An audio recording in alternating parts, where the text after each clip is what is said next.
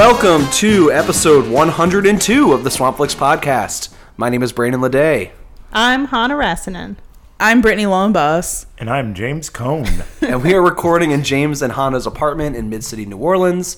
And this is the podcast version of the movie review website, Swampflix. So, last episode, I promised that we would be back to our normal, streamlined episode structure of the show, and I was immediately a liar. We have a lot to talk about today, and so we're gonna mix it up a little bit, and that's why Brittany's joining us for this intro. Usually, we flip-flop between these two host configurations. Mm-hmm. Don't know what it's called. But yeah, we need all the contributors for this. Yes. Okay, first big thing that's happening right now, it's Carnival season. It's Mardi Gras time. Yay. Everybody's having fun. Yeah, good time. How are y'all doing with Mardi Gras right now? Good. I'm a little drunk. Right now. I went to Barkus earlier. Which is the dog parade. The dog parade. Yeah. The theme was Bark to the Future. Aww. It was great. So, Lots of dogs. a lot of doc costumes. Yeah. And Yeah, I think this is only our third parade this year. We've done Chewbacca's and Crew de Vue and Barkus. The only one I've done is T-Rex, so it's all been walking parades in the quarter. What is that? That's like the little teeny tiny. Oh, yeah, the little parade. Oh, man. It's great. Yeah. It's over in an hour. It's awesome. I've never seen T-Rex and I want to. Those little floats. Yeah. I accidentally went to the first one. We were doing this bike ride thing, and we stumbled upon it outside Bacchanal, and it was really small, and I don't know. Didn't it started before Chewbacca's years ago, right? Yeah, they used to be on the same day. Yeah, that's when I saw it. Chewbacca's is kind of evolved into its own thing now. Yeah. So I don't like massive. it anymore. Really? Too much? It's it used to be this enclave of nerds, and now it's just hundreds of people in these different crews, and it doesn't feel like an insular thing pretty anymore. broad. The crowds are a little more dangerous. It's becoming those regular Mardi Gras crowds that get really mean, where it's don't touch my chair and get out of my space. Where before it was just kind of everyone's here to have fun and just watch this parade. There's something about just watching other people having fun, which is pretty much what it is. It's they don't really throw anything, so you're just kind of watching these other people party. Yeah. Now, I accidentally went to the first Chewbacca's as well. And what it used to be was on the St. Charles route, they went up the wrong side of the street without a police escort. So it really was just a bunch of nerds That's parading. cool. Yeah. I don't know. That's kind of a good metaphor for nerdom in general, though. It's evolved into this thing where there are no nerds anymore. It's all pop culture. It's we all love Star Wars. Yeah, you know what you're I not mean? special for that. Right. Yeah. I do like the Space Vikings, though. Hell Every yeah. year they have that huge buffalo, that white buffalo cage, and they play space dance music, and they have axes. Cool. Yeah, I love it. I like that big Doctor Who head they made that's a head in a jar. I don't watch Doctor Who, but yeah. I think that's from that show. And this year, my favorite part of Chewbacca's this year, I think they were the poltergeist ghosts, but they were these huge, gangly ghost creatures with these, horrible frowns, but they looked like they were having a great time dancing in the parade. They're boo, boo. Anyway, yeah. Cool. It was great. Well, the next stop on our Mardi Gras schedule is that a bunch of us from Swampflix will be dressed as Divine in the quarter. Crew Divine is our official Mardi Gras crew. It's all John Waters themed. Yes. So if you see 4 to 5 people dressed as Divine, come say hello. It's gonna be us. Yeah, it's us. Probably. And another big thing that happened recently was all 4 of us gathered to watch the Oscars as if it was a sporting event this year. That was fun. It was a lot of fun. It was It great. was probably the best Oscars I've seen in a very long time. In recent memory. I feel this Oscars ceremony was the most Swampflixy one yet, and I think it was very appropriate that we were all there to watch it, because I think a lot of people just crapped all over this when it came out and it had the least amount of viewers, and I'm I thought it was so fun. Yeah. Was it because of the Eminem performance? If anything, I don't know, maybe I got hyped for that. it was the opening number that Janelle Monáe And did. that I was thought so, actually too. good. I love that, and a lot of people didn't like it. Yeah, well, and that she was honoring these movies that were fantastic, like Midsummer and Us, these genre films that didn't our get movies. any. Yeah, exactly. That didn't Which get was so Oscars nice. attention. I thought that was great. Yeah. Also, it was just nice that Parasite, Yeah. the right movie won. We were chanting bong, bong, bong, bong, bong, bong, bong every time we went up to the stage. It's great. And it worked. And he just kept winning. He just looked so genuinely surprised too. Yeah, and it was you could tell that each award he thought it would be the last one. He's like, okay, now I can just start drinking. I don't have to go up again. And then they would call his name, and he's like, Oh, Just man. not prepared for it. I'm going to drink until morning. So good. Well, it's always falling on Mardi Gras in the last few years. So I started watching it because I would be like, oh, go out to Bacchus and then come to our house after to watch the Oscars. Mm-hmm. So the first time I did that was the year that Moonlight won over La La Land and had that big, like, upset finish. Yeah. And that felt like sports yelling, you know? Right. And then there was that other year recently, I think it was the next year, where Shape of Water and Get Out won a bunch of awards. Yes. And last year with Green Book was not as fun, but No. just in general, I feel like more weird art films and Yeah. like genre stuff has been like winning awards. And Yeah. it's been really fun to watch, and I don't know, I'll probably continue to do it until it gets boring again. Yeah. I do think the best picture recently has tended to flip-flop between like what should actually win and then a safe bet. So it's like Green Book is obviously a safe film, and now they're going a little outside the box with Parasite. I feel like next year it's going to be just kind of middle of the road. I very much disagree with that, because the last 4 years, if you look at those as a group, Green Book is the outlier, because it was Moonlight, Shape of Water, Green Book, and Parasite. Now, one of those things is not like the other in that group. So which one? Green Book. Oh, right. Oh, of course. I'm just saying that like Moonlight and Shape of Water are not their normal thing the way we think of the Oscars, and I think Parasite is starting to establish like a pattern where they're like getting more adventurous than they used to be. I think it's gonna be like a Crash style. That's gonna win Best Picture next year. I think it's going to be like a far right conservative and a far left liberal, like falling in love. A la, Yes. like Yes. You Got Mail. And I think it'll be some weird ass sci-fi movie with monsters and I don't know. That's what I hope for. I I'm hope just that- gonna root for it. It's gonna Yeah. star You're Meryl right. Streep and Tom Hanks. Yeah, just manifest. But she's not going to be a human being for sure. No. Okay, so all that's fun to talk about. That's not really why we gathered everyone here today. We are going to talk about a celebrity intervention we had with the website. Every now and then we like to shout out this one listener named Mr. Hot Dog Boy, who was the last person who gave us a review on iTunes like 4 years ago. And we hold on to that review in our hearts. It like really like keeps us going. Yeah. Yes. We do And- it for you. We kind of like refer to the entire audience as Mr. Hot Dog Boy because that's all we know is listening for sure. We just think it's him. Yeah. And last episode, Brittany, I believe, asked, what were your favorite movies of the decade, Mr. Hot Dog Boy, when we were counting down our favorite movies of the 2010s. And he actually responded. He sent us an email with his favorite movies. I was crying at my cubicle when I was reading the list. I didn't think it was real. What else did he do? Oh, yeah, and he shouted out like his favorite like recommendations he's taken from the show, Yeah. which really touched me because that's why we do this, so people like Yes. check out more movies they haven't heard of, maybe. Yeah. So I don't know. Do y'all have any like general thoughts on Mr. Hot Dog Boy's top 17 of the 2010s? I loved his top 17 or her. I don't know. Mr. Hot Dog Boy could also be a woman. I'm Yeah, assuming. who knows? But I think the first entry was Jiro Dreams of Sushi, and I'd totally forgotten that movie came out in that period of time, and I love that movie. And it's the only movie that has ever made me want to be a fishmonger. So yeah, I really liked his list. I thought it was fantastic. I also loved his observations on us as commentators. Like he kind of touched on Britney's like enthusiasm and For like cultural objects that no one else right remembers. that no one else Unknown remembers.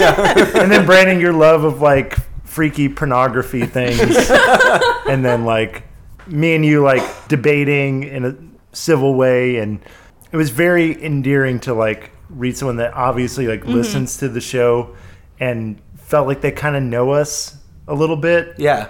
That was nice. Yeah. That's why we do it.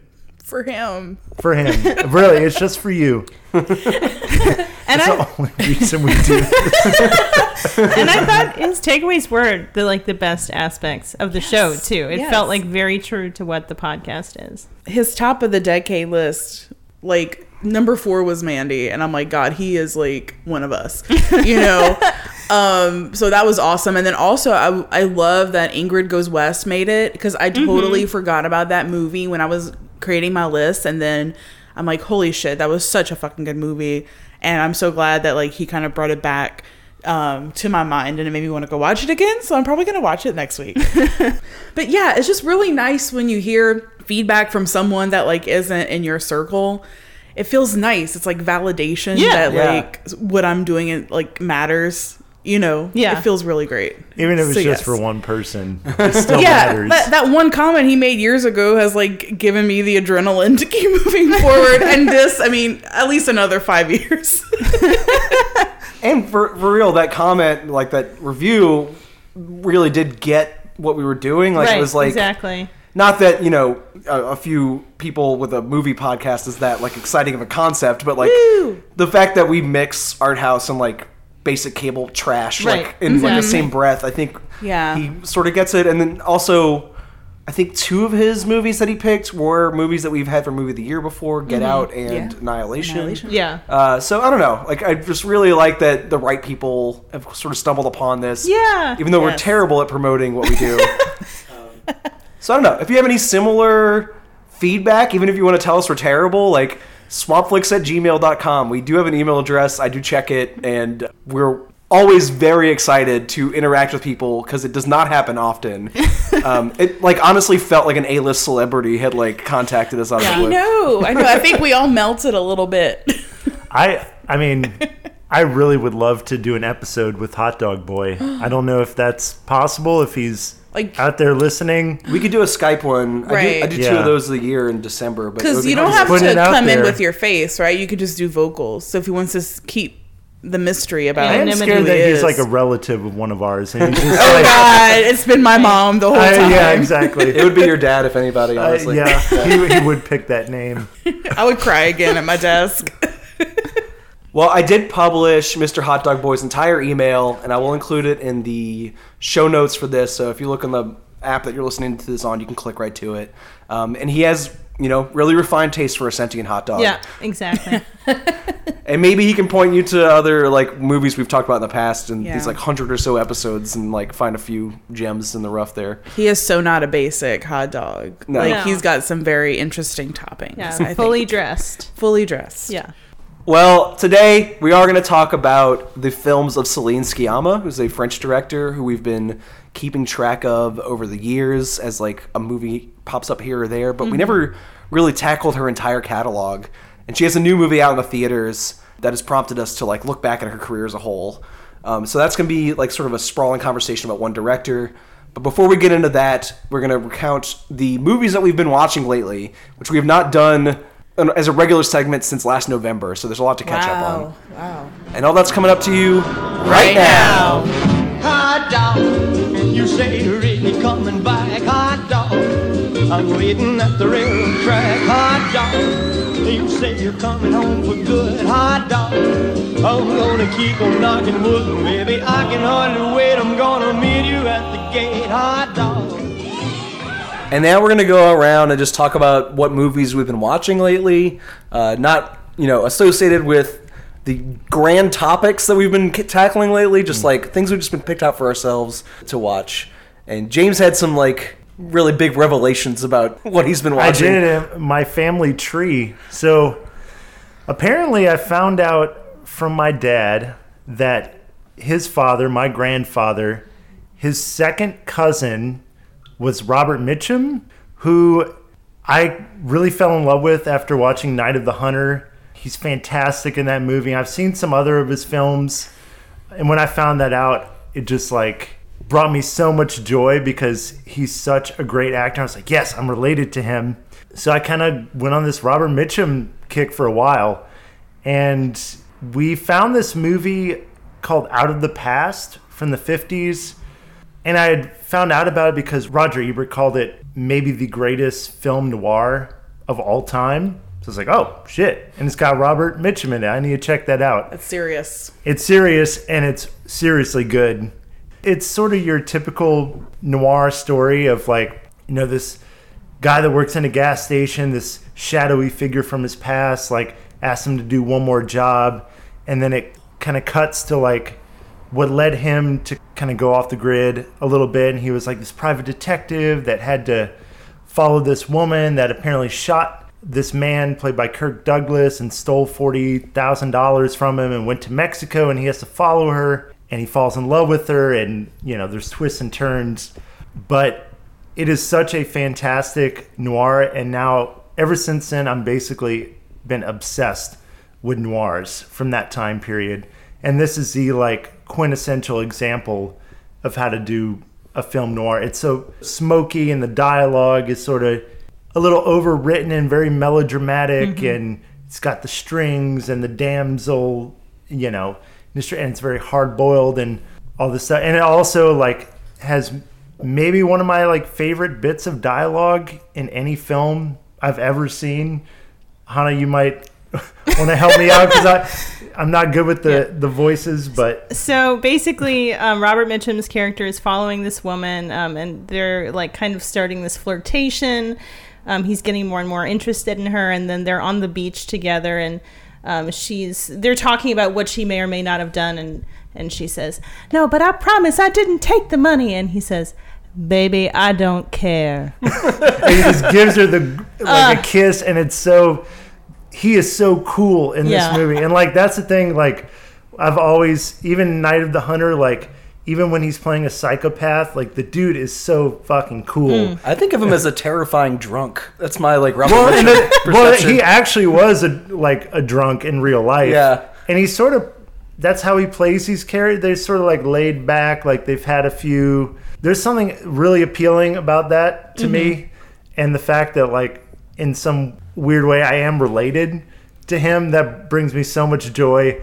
And I would love to do a Robert Mitchum episode at some point in the future, because this guy has like such a vast catalog, and especially like I don't feel like we've ever really dived into like noirs specifically. I can't name one we've done except for the Stanley Kubrick one, The Killing, played at Britannia for their like Filmtopia, and we talked about that whole like film festival. But other than that, we haven't really touched that genre at all. I would love to like go into that because it's really, there's so many great films. And anyway, I'm related to Robert Mitchum, y'all. I'm ecstatic. Like Congratulations. Yeah, I'm very happy. This is great news to hear. Like, have you been drinking in the quarter all day? Right. Right? It was spooky too, because you were your dad came in town a couple of weeks ago, and he was talking to you about that. And then, like the day that you told me, you opened up the Roger Ebert like best movies book, and the first page you opened up to was Out of the Past with Robert Mitchum. Yeah. Oh my God. And you were like, The this is stars meant to were be. aligned. It's Yeah. like, no, you need to like get into Robert Investigate. Mitchum. What if he's trying to like communicate through you? I think Probably. so, man. The star, I'm telling you. Just let him in. A whiskey-soaked Ouija board. Very flammable indeed. So yeah, that's been a lot of like what I've been watching lately. If you don't mind me making one suggestion, Sure. if you do end up ever signing up to be a member of New Orleans Film Society, one of the benefits is you get free admission to the Britannia's Classic Movies series, which is every Sunday and Wednesday at 10 a.m. And that's where I see the most noir. Like, it's not something I usually pick out for myself, but anytime they have a noir film playing there, it's free since I'm already a member, and it's just nice to like pop in and watch one of those. They play a lot of old Hitchcock ones in particular. Hell yeah. And it's All right. really great. I love the aesthetic. The black and white, the very shadowy, tons of like smoking cigarettes, constantly Right. just smoke in the air, and the woman that's sort of manipulating the men. A lot of femme fatales. Femme Yes. fatales, yeah, that's the word. And then the dialogue just snaps along. Very snappy, Yeah. very like witty dialogue. I love it. So to sum up, that's pretty much what I've been watching. It's like Robert Mitchum and noirs. Hell yeah. So we rented a bunch of Criterion Collection movies from the library, and we haven't gotten through all of them yet, but the one that I've enjoyed the most so far is The Executioner, which is a black comedy directed by Luis Garcia Berlanga. And it's about this man who's an undertaker. He has a tryst with this woman whose father is an executioner. And the undertaker's life just progresses kind of increasingly uncontrollably towards his final fate of becoming an executioner and taking over his father-in-law's spot. And I thought it was electric and very funny. The execution style is the garrote, which is this iron collar that you slowly kind of tighten so it strangles the person. So sick. And the everybody involved with the execution process is like convincing each other like this is the most humane way of killing. Like in France they had the guillotine, and in America they have the electric chair, but this is, so it just kind of looks at the absurdity of capital punishment, and like the forces around you that kind of lead you towards unethical living that you may or may not have any control over. Yeah, it was very funny, very spooky. Yeah, what I really liked about this movie was it's sort of about like how you can be happy in a system that is like unethical and authoritarian and objectively awful, but it's sort of like that in the U.S. Like, your government is doing shady shit and they're bombing other countries, but you have a pretty good standard of living and you're like relatively happy, and you really have no control over the like big picture sort of stuff. And that's like the main character in The Executioner is sort of this like, he's sort of just a goofball. Yeah, he's kind of spineless. And he's spineless, but he's not bad. Right. He's not like a bad person. And so there's like this farcical quality about it where he's not really standing up for anything or taking any control of his life. He's just kind of being strung along from one thing to the next without like taking a stand. Right. Yeah. Even in the very beginning, it's like he's staying with his brother, and his brother's child is like always hanging out on his bed, and he says, this is the last time that your child hangs out on my bed and I need to have my private space. And he's like not doing anything about it. Like he's all talk and no action in any way. And then his life kind of like unfolds in unfortunate ways because of that. And the cover is a man in a executioner hood holding a little ice cream cone that's melting. So, I mean, adorable. Yeah, very cute. Yeah. And there is a scene in this movie where he signs up to be the executioner, but he doesn't really want to execute anyone, but he's just doing it so he can get this apartment, essentially. And his executions keep getting delayed because of people get pardoned or whatever. And finally it gets to the point where like he actually has to execute someone, and they literally have to drag him to go execute. And the way this scene is shot, there's like this big open courtyard, and he's like being dragged, kicking and screaming to go execute this person so that he can like still live in this apartment. It's just like very absurd. Yeah. And like funny, but also like pretty fucked up. That Buñuel kind of like political absurdism stuff. Yeah. Yeah, it's definitely in that wheelhouse. Yeah. And it's funny because the person that's actually being executed is basically just resigned to their fate. So they're both walking to the execution at the same time, and the man who will be executed is just kind of ambling along, and the executioner is just running away, and like it's like he's the one that's gonna. And there's also so once he gets the job, he's doing everything he can to not have to execute people. So that includes like when people get into a fight in the road, he like goes and stops the fight because he doesn't want anybody to like commit a violent crime that he may have to execute. Yeah, it's very funny. I liked it very much. Can I ask you a question? Like, y'all were recently kind of inspired by our like Sight and Sound Top 100 episode to like pick movies from that list to watch, and you said you're picking like Criterion movies out at the library. What's your like selection process for these like art house movies y'all are kind of catching up on right now? Well, so I've slowly been watching other movies from the Criterion channel that are on the Sight and Sound list. So I did see Rashomon earlier. I'm kind of starting with movies that I have always wanted to see but never got around to.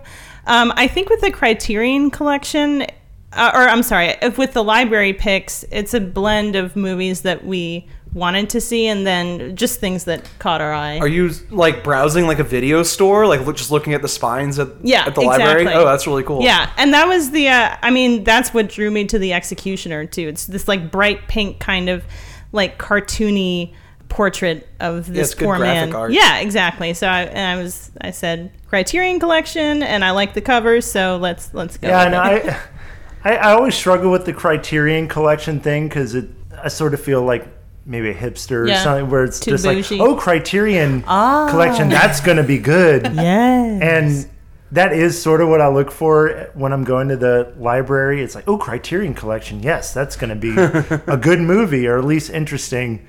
But the truth is, like, most of the time it is. Right. Like, I don't know. It just is. Like, they do a really good job of curating, and I kind of, at this point, trust their taste. Mm-hmm. And they have a good way of including essays that put things in context to make them interesting too. Yeah, I just like, I don't want my taste to become completely beholden to like what Criterion deems important, but it's helpful. Yeah, they know what they're doing. They do know what they're doing. I do like the idea of browsing the library selection like a video store. Like that's really I love doing that. Yeah, and just like looking, hey, this looks cool. Bring it home, watch it. Yeah, I love that. Exactly. Well, Brittany, what have you been watching? So, there are two movies that I do want to talk about that I've been watching. One is actually part of the Criterion Collection, and one isn't. And the one that I didn't like is the Criterion. Yeah, all right. Iconoclast. So, the Criterion film that I did not like is Paris, Texas. Oh! Interesting. I do like that movie. A lot of people like it. A lot of people love it. And it's just like really high up there with like Americana films and everything. Mm-hmm. So I was like, yeah, I'll go ahead and watch this. Yeah. And I didn't like it. So the movie is basically, it starts off with this guy who's just kind of drifting through the Southwest desert, and he passes out in a convenience store, and then his brother, who lives in Los Angeles, is called to come and pick him up, and his brother travels all the way to the Southwest to go and get his brother, and his brother doesn't speak for a huge portion of like the beginning of the film, and as he starts to talk, you start to realize that his brother and his wife are raising his son, and he has disappeared for like 4 years, and they had no idea where he was, and his wife also left, and they're taking care of the kid. So I think my biggest problem with this movie is that the main character is this old man, and his wife is this very young girl, and I can't relate or connect with movies where I just see like some greasy old dude who is like ruining the life of this young woman, and I just had no pity for him or no sympathy for him, even though I know I probably should have. It just didn't connect with me, and I think that's the main problem I had with it. And it's like I feel like the movie was wanting me to like, oh, listen to him, he's realizing, you know, his mistakes, and he knows he ruined, you know, so many lives and all this shit, and he does make a big sacrifice in the end of the movie that is admirable, but I just didn't like it. So I'm assuming y'all have seen it. I haven't. No, have any of y'all seen it? Yeah, I did see it. But I actually like, I don't know, there are some movies that I love, and I kind of can't understand why other people don't like them, but this is not one of those movies. Like, I totally get where you're coming from. Gotcha. I love Westerns, and I love that, like, Western and, like, Mexico, LA aesthetic. Yeah. And I really love the scene at the end where they're in the, like, talk box together. I just thought that, and then like she's realizing in the kitchen who he is. Yeah, there are just these like really beautiful, interesting details that I was really drawn to. But I think it's hard to really empathize with the main guy. He's kind of like a frigid person, and I do strange. Like the actor. Best known as the dad in Pretty in Pink for me. Is this Harry Dean Stanton? Yes. Yeah, and he's got a beautiful face. So there is a really cool scene in the movie that I did like, that I think I don't know, it seems very iconic, but he's trying to like build this relationship with his son when he goes back to his brother and his brother's wife's place in Los Angeles, and he goes to pick up his son at school, and they kind of just like follow each other on different sides of the street, and they mimic each other's like walking, and the child actor I thought was really good. He's a very like mature kid, and is just very insightful, and like seems more of like a parent than his father is, which I love movies where they have like, you know, non-obnoxious kids in them. So I did like the child character, but yeah, the movie was okay. It was okay. It wasn't like the worst thing in the world, but I didn't like it.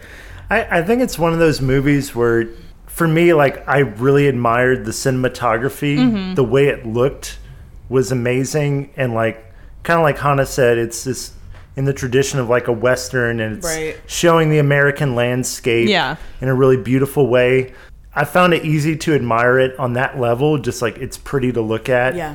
I do kind of get what you're saying with like the character driven, like the actual plot was pretty sparse. Yeah. So I feel like it's harder to get in with it on that level.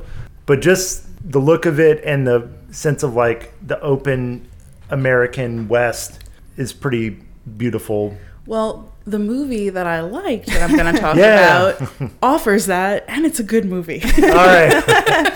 And it's called Gas, Food, Lodging. It takes place in New Mexico, and it gives you that Southwest vibe Yeah. that you get from Paris, Texas, except this movie follows three women. A single mother who is a waitress, and she's raising her two daughters. One daughter is, she dropped out of school. She's kind of rebellious and kind of trying to find herself. And the other daughter is Fairuza Balk. Love her. And she's younger. She's like probably 14 or 15, I'm guessing. And she spends her free time at the local cinema watching movies, or Mexican movies that star Elvia Rivero. And she's like infatuated with this Mexican actress. And she's like obsessed with these movies. And she's trying to find a man for her mother because their father has left. They really don't know who they're, have a relationship with him. And she thinks that they're never truly going to be a family until like there's a man in the picture and like her mother has like a boyfriend or something like that. I liked this movie so much because it's sort of a character study of each one of these women where there's not like too much focus on like one versus another. And I want to say that Fairuza Balk like won an Independent Spirit Award for her acting in this movie. It was super good. But yeah, it's just this insane plot where I loved the storyline of the older sister, because at first I'm like, oh, she was so annoying, obnoxious, and she used a couple of racial slurs in the beginning and very like, I don't want to get my nails dirty, I have a date tonight, I don't want to eat because I don't want my breath to smell like food. And she's played, I can't pronounce her name, but Ione Skye, I don't know her. and from Say Anything, that's who plays the older sister, Trudy. And yeah, so she kind of was obnoxious, but then she develops this relationship with this British geologist who's like mining for rocks, and then she reveals this horrible secret about something that happened to her where you really empathize with her. And they fall in love, and she gets pregnant for him, and she doesn't hear from him again and has to deal with that struggle. But there's a big plot twist at the end with that, which is very exciting. But yeah, so this movie was actually filmed by a female director, Allison Anders. So you can really see that female lens a lot throughout this movie. Like, there's not a lot of male characters in it. And if they are, they're few and far between, and they don't serve too much importance. Even, at some point in the film, the children's father comes back into the picture. But it doesn't feel major. Like, most movies would really focus on that and like, oh, they're going to reconnect with their dad. And it doesn't really happen that way. And the weird thing, connection between this movie and Paris, Texas, other than them both being in the Southwest, like, first of all, I randomly watched these two movies within the past 2 weeks. Mm-hmm. And I was listening to a podcast episode of Switchblade Sisters, and they interviewed Allison Anders. Oh, cool. And she was saying how she was on the set of Paris, Texas for some reason. And she helped Harry Dean Stanton develop his character's role. And he had credited her for helping him so much in his role within Paris, Texas. Wow. And I thought that was like so bizarre. Yeah. But yeah, I was listening to it this morning. And I just thought that was so crazy. But yeah, so there's like some Paris, Texas vibes in this movie. Yeah. But it's a lot nicer. There's some I think. spooky things happening with the podcast. Yeah. Robert Mitchum this is and so weird. the Southwestern Connect. It almost Yes. sounds too like they're somewhat in line with our next movie of the month, too, True Stories. Yeah. Which has that like Americana like abstraction to it as Yes. well. Oh my God. Yeah. Very deserty. Yeah. Yeah. Very dusty movies. Yeah. You've had a dry February. Wow. Yes, Wide open drink a lot of vein. water when you watch it. Don't want to dehydrate. Yeah, so those are the two big movies I think that I got the most out of. Good or bad? Good, bad, ugly. But what have you been watching, Brandon? I want to talk about new movies that came out in 2020. Whoa! Looking back at 2019 and all time and the 2010s and everything else. I'm ready to talk about some new shit. Face the future. Exactly. This is the new shit. Marilyn Manson. I've been to the theater a few times. There's a few things that I really liked. One was called Weathering with You. It's an anime romance from the same guy who made Your Name a few years ago, which I was throwing out recommendations for like wild back when that came out. This one is very similar to that film. It's this like YA romance between these teens and has this like supernatural element. In this case, this kid falls in love with a girl who can control the weather for brief periods of time. Sweet. Tokyo is storming all the time and like on the verge of flooding. And she can stop the rain locally, like within a block. Just give this patch of sunshine to like stop the rain for the day. And that becomes like a business for them, like a summertime business. They get hired to like, you know, stop the rain for a picnic or for a family event or something so that people get a relief from this rain. It's not as good as Your Name. I'm going to throw that out first.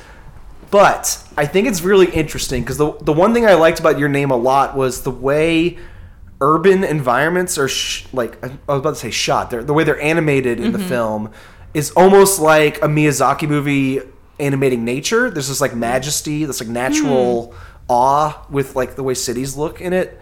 And I was really into that in Your Name. And this one goes even further where like nature starts reclaiming the city. Like it storms so much and there's these abandoned buildings in Tokyo that just sort of like get left to rot in these like storms. And as it progresses, like the city just starts to become reclaimed by nature, which for a city like Tokyo, which has all these like giant like advertisements and, you know, video screens and like just bright colors, artificial, you know, human-made stuff just flashing in your face all the time. It was just really interesting to watch this like slow reaccumulation of the city into nature as this like YA romance played out in the forefront. I don't really watch a lot of anime. I can't really compare this to like the whole medium, but I just thought it was a really interesting movie.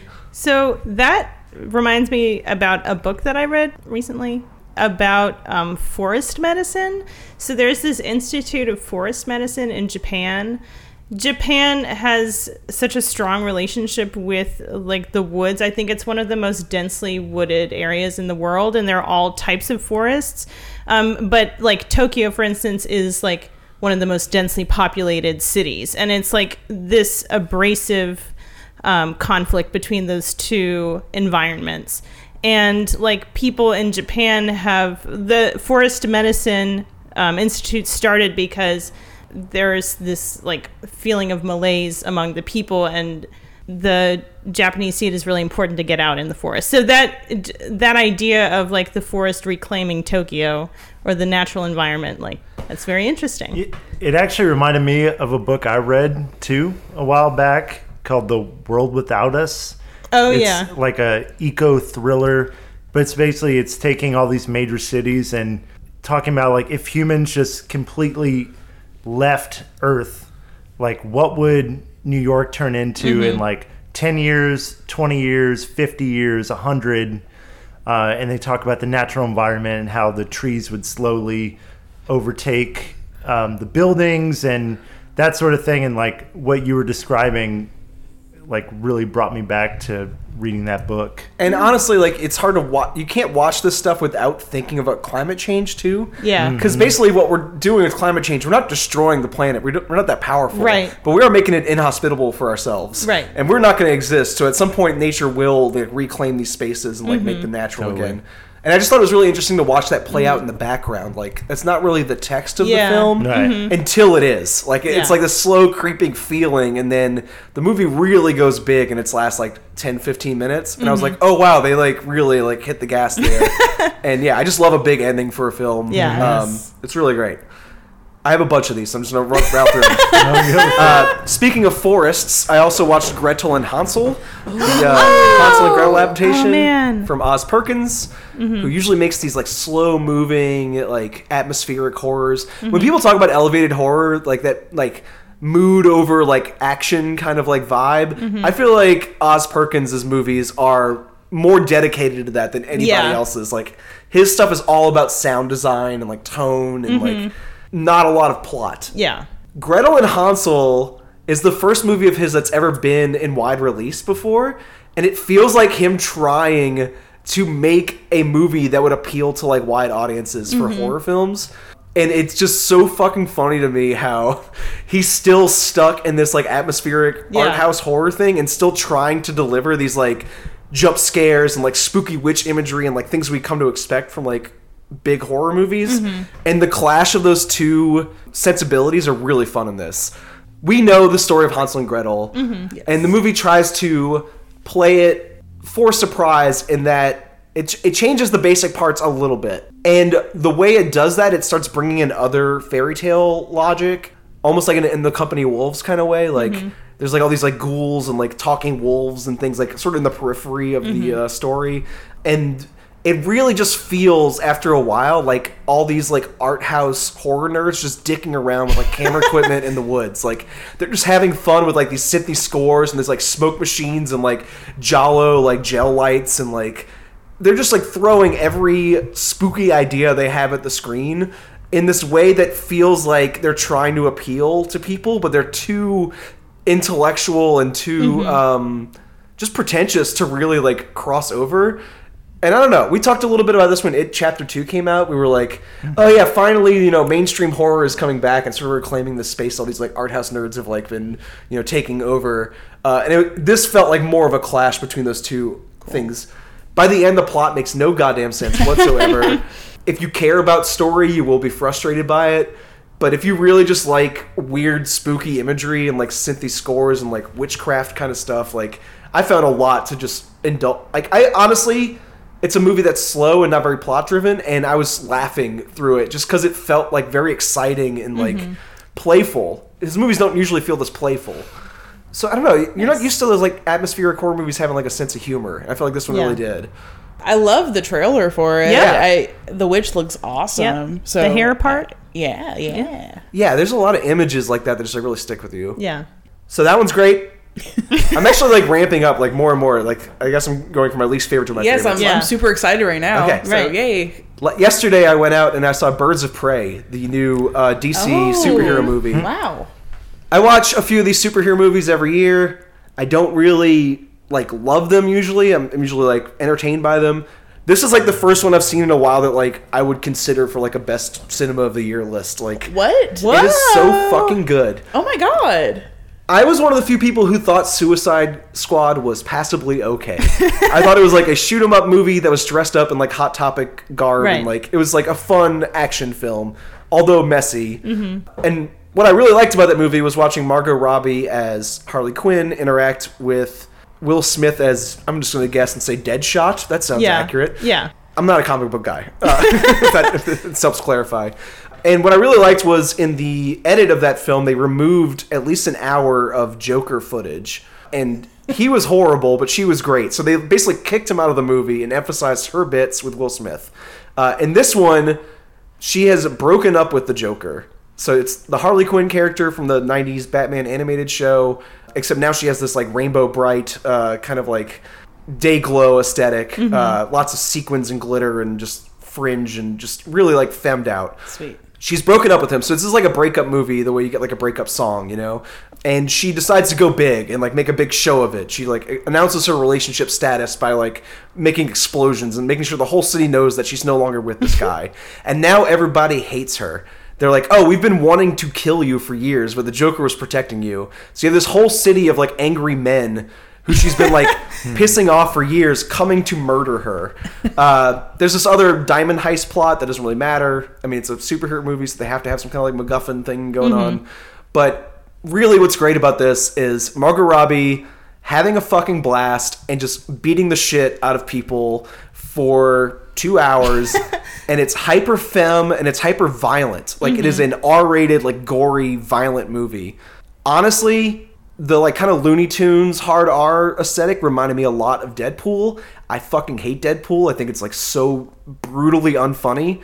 This like showed me the appeal of that like template. I'm like, oh wow, this is actually, you're not Ryan Reynolds. You can actually tell a joke. And I was just laughing and like enjoying the like brutality of it throughout. And I left with like a big smile on my face. It's a great film. Wow. Very surprised to hear that. Yeah. I'm excited though. Now I kind of want to see it. I recommend have it. thought about seeing it. Yeah, I don't know. I love like superhero girl gangs. So I really wanted to see this movie, and I heard a lot of negative critique. So I was kind of like on the fence, but now I'm excited. Yeah. It's so fun. Yes. I don't even really know how to put it into better words than that. Like, it's just a big, like, happy fun fest. Yeah. I don't know. Just, like, really I had a feel blast like I with it. need to bring like sour punch straws into that. That's like the candy of choice for this movie. It kind of feels like a sugar rush in that way, yeah. Yes. Okay, last one, I promise. This is Richard Stanley's comeback to filmmaking. It's called Color Out of Space. Yes. Richard Stanley's disappeared for like 20 years or so because he is a very weird person. He like believes in witchcraft and like demonic possession. He's like a true believer in this like occultist kind of stuff, which got him kicked off the set of The Island of Dr. Moreau because he cannot hold a normal conversation with financiers for like 10 minutes. Which there's a great documentary. Yeah, I think it's called Lost Soul. It's very good. So he's been like in retreat for the past 2 decades, and he's come back with this sort of Mandy-inspired adaptation of The Color Out of Space by H.P. Lovecraft. It's a short story. And this does not feel like Richard Stanley's 90s movies. It feels like even before that. Like, it feels like 80s Stuart Gordon Lovecraft adaptations, like Reanimator or The Beyond, or even like the Cronenberg stuff from that era, like Videodrome. Lots of like purple neon lighting, lots of like synthy scores. The only modern aspect really is that Nicolas Cage is doing his thing all over this movie. The premise of the film is this meteor crashes on this alpaca farm that Nicolas Cage lives on with his family. Love alpacas. Oh, so And this impossible cosmic color comes out of the meteor. It's a color no one's ever seen before. It's fucking purple, but you can't represent it on screen. But no one's ever seen it before, and the more they dwell on it, the more they stare at it, the more insane they grow. So it's perfect Nick Cage fodder. Like, he just goes more and more crazy as the movie goes on and gives you his whole like overacting highlight reel. I've heard a lot of people complain about that because he's kind of like a meme now. It's terrifying though. Like, that's the one thing I really want to get across about this movie. It's a blast. It's very 80s nostalgic, but it is so fucking creepy and scary. Oh my god. The horror body melting I love kind of stuff. that shit. It's very practical effects in like the old school way. They didn't do the CGI cop out with it, and it's very upsetting. And the horror that comes out of the meteor crash has this very real dramatic anchor to it because it's all within this family who is basically they're cancer survivors. Like, the mother had breast cancer and they're living on this farm as like her recovery. And as things spread and shit. mutate out of the meteor, it just feels like cancer is like eating this family alive. And it's just so sounds fucking so upsetting. horrible. Yeah. But it's fun because Nick Cage is like yelling about alpacas and like gnawing on vegetables angrily. And I don't know. It's just like a really weird film. So how does one watch this now? It was at the Broad. It might Okay. still be right now. Oh. And it will be on video on demand on February 28th. So that's pretty that's soon. Yeah. Cool. I'm totally going to watch this. Yes. I recommend seeing it at the theater too, because Yes. just the lights and sounds are like very overwhelming in that environment. And it's the best way to see it. Especially because you said like the visuals are very Mandy-ish, and Yeah. it's so hard to like explain how fabulous Mandy is without like really seeing it in theaters. So yeah, I need to see this in theaters. And I think they're both produced by Spectre Vision, which is Elijah Wood's production company. So they have like a similar kind of vibe. And Tommy Chong is in it. So Wow. that's a fun treat. Okay, thank y'all for letting me filibuster for a minute there. Felt really good. That was great. I'm very excited. And we are going to continue talking about movies that we've seen for the first time in theaters this year, because next up we're going to talk about Céline Sciamma. Yay!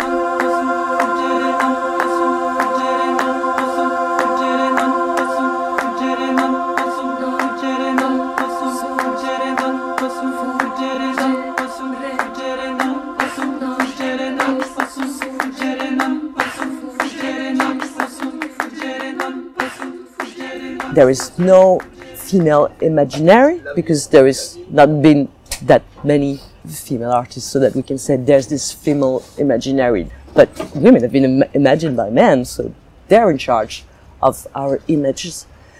Still? Still, of course, we can see. Well, they're the film critics. They're making the speech, and they're talking about the operas when they're done. Usually for a movie, the minute we have someone select a movie that no one else has seen yet, and we sort of build an episode around it. Hannah, for the first time, you're picking like our main topic. Yeah, my debut as a true Swampflix podcaster. It's very exciting. What did you make us watch? I made everyone watch Portrait of a Lady on Fire, which is one of the movies that I was most excited about last year that I did not get to see. It's set in the 1770s in France. There is an artist named Marianne. She's a very talented painter.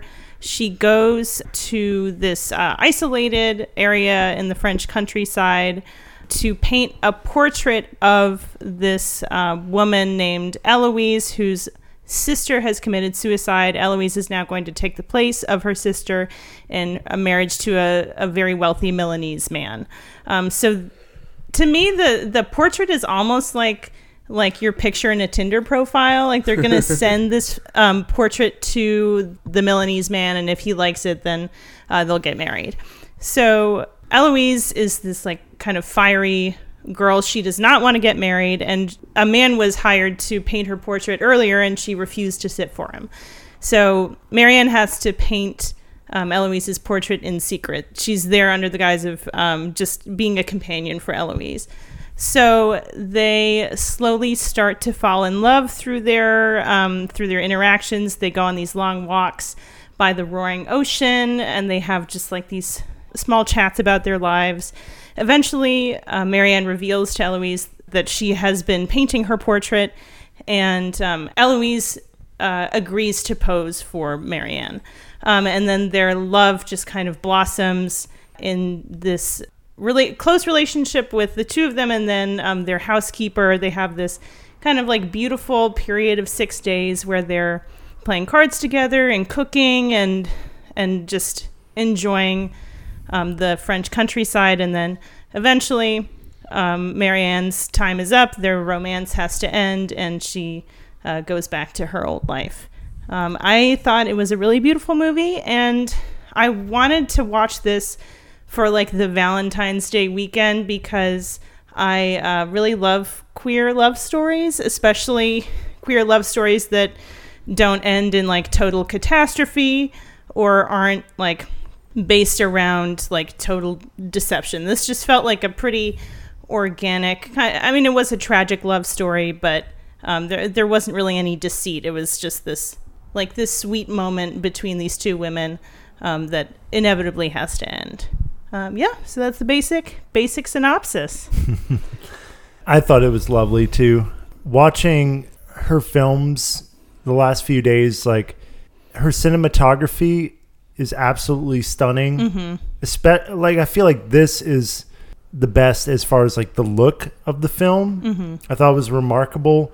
And I think also what I loved most about Portrait of a Lady on Fire is like those small moments of eroticism mm-hmm. that she captures so well. And we kind of touched on this a few episodes back with In the Mood for Love, where it's like these tender glances or these like little touches mm-hmm. or like hugging someone and smelling them. She captures those moments so well, and I feel like that's what drives the eroticism mm-hmm. of this film. And I'm going to come back to this a lot because watching her films, I keep noticing that there is like eroticism is like so heavy with all of her films, and like this one was so tender and loving and subtle, and there were a few moments towards the end where I thought it actually like reached some sort of a climax emotionally. I will say that we all saw this in the theater together, and at the climactic scene at the end, the lights came. There was like a technical malfunction, and it was such a bummer because that last scene is absolutely breathtaking. Yeah, we can't spoil that epilogue because it really like delivers on a lot of things. Yeah. The movies like build up to. But it builds up to this like moment, this character moment. That's like, it's beautiful. It's a beautiful film. Yeah. I really liked it. And that setup is really brilliant too, where like she is studying this person and Yeah. like learning the curves of her face and like really paying attention to her because she's supposed to be painting her portrait in private. So like there's these scenes where she like closes her eyes and like kind of remembers like the curve of her neck or like the nape of her nose. And it's Right. like there's like that's already erotically charged. And then you have this other person who's noticing that they're being observed this intently and they have to like read these like signals and like, why are you looking at me this way? It must be puppy love, you know? And like then they have to decide how much of this is mutual. Like, I don't know. There's this like really interesting, quietly played push and pull between the two of them. And then when they both like speak their feelings and like it's out in the open, it's almost like they even say in the movie, like we wasted so much time. Yeah. Like everything's so delayed and so quiet. And then they rush to fulfill this like big emotion they've been feeling the whole movie. And it's like a really great setup in that way. So once the feelings start flooding, they all mean so much and everything just feels so big. I was thinking about when you were saying that all of Céline Sciamma's movies are like erotically charged. It's interesting that most of her protagonists are children. Some of them are pubescent, but like for the most part, they're like very young kids. And it was a really big shift in this one to have two adult women participating in this eroticism. It's very different from her other stuff. I was thinking about that a lot during this movie just because I'm used to her protagonist being younger. In this case, it's just kind of interesting because they are kind of children just because of the way women used to be treated. Like, especially the wealthier woman who's like basically been raised in a nunnery and like sheltered from the world. She has to ask this like painter for like these glimpses of what real life is like because she's been completely imprisoned away from it. So in that way, her naivete kind of like fits into the like juvenile worldview of everybody else just through her circumstances. Right. So I don't know. I feel like it does kind of fit in her larger catalog. I don't know if that registered with you or at all. No, definitely. It's like they all feel like coming of age stories, and even though she's an adult, it's like she hasn't come of age yet. Like she doesn't know what love is. She only knows music inside the monastery. Like she's very much like not experienced in the breadth of life. Yeah, so I definitely think that Sciamma is fixated upon like the moment or the short period of time when someone kind of develops emotionally and sexually into like a fully fledged being. And outside of this movie, it tends to be that 10 to 13 year old range where gender is kind of fluid and you're really just trying to figure shit out and your identity.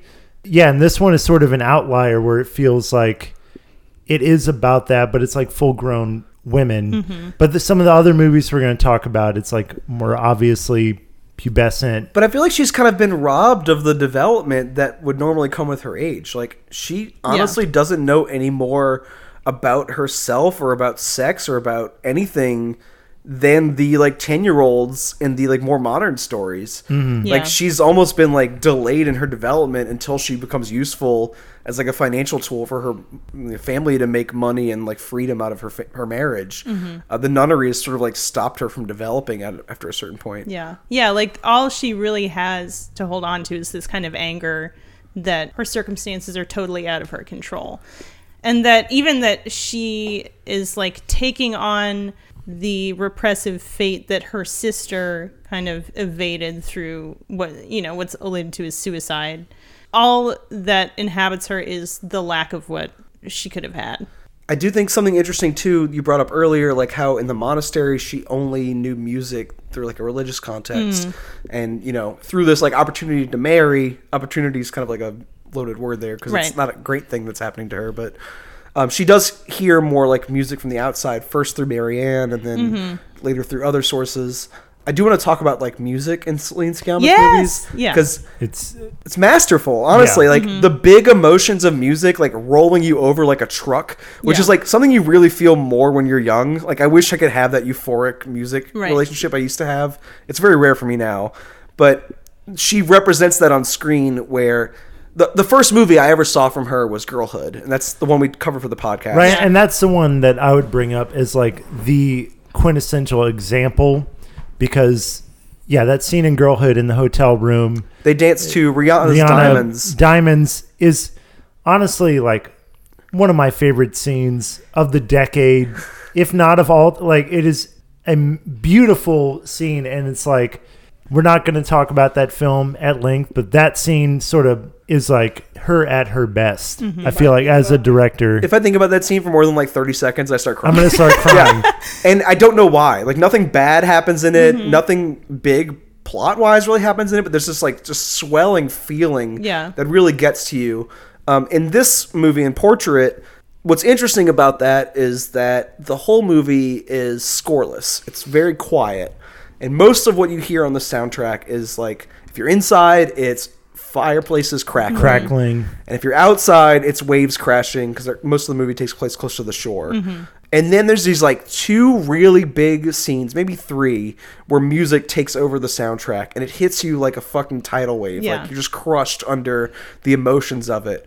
And the movie even ends on one of those. And that's like one of the big effects you get, is like music sort of just like taking over your emotions. And I just think that's like such a smart, patient use of the soundtrack. Right. Yeah. So yeah, this is one of the things like stuck out to me. Yeah. Yeah. And I think I think music is used so often as an emotional crutch in movies. It's like a cue. I mean, and I guess it is used in that way, not as a crutch, but as a cue. But it's like, it never feels cloying. Like, it feels like a totally authentic emotional experience. And there is a big scene related with a classical piece, but halfway through the movie, which I think it's the turning point of the movie, there's this collective of herbalists, and they start chanting and singing in this, like, it feels yeah, it's beautiful, like hand claps. Yeah, and then they're like whispering and kind of murmuring, and throughout the first half of the movie, it's kind of like preoccupied with women as an economic tool and women as being like traded to men, and how, you know, Eloise's mother is traded in the same way. Like, she's talking about how she came to her husband's manor and her portrait was waiting for her, and that's kind of like all that she's known. So then there's this moment of kind of collective art and joy between this group of women, and it's such a liberating feeling. Like, this is what these women could be living, and then that moment passes. That scene kind of reminded me of the scene in Midsummer where the women are kind of all consoling her, and like just that effect of like women kind of breathing the same breath, and like we're all in this together is very powerful. Also, like, talking about the score, what I've really liked this trend in films now, it's like I either want the score to be like very sparse, and then when the music does come in, it's so much more powerful, or the score is like constant and completely overwhelming. Like Uncut Gems is an example where it's just like pounding in your face and you can't escape it.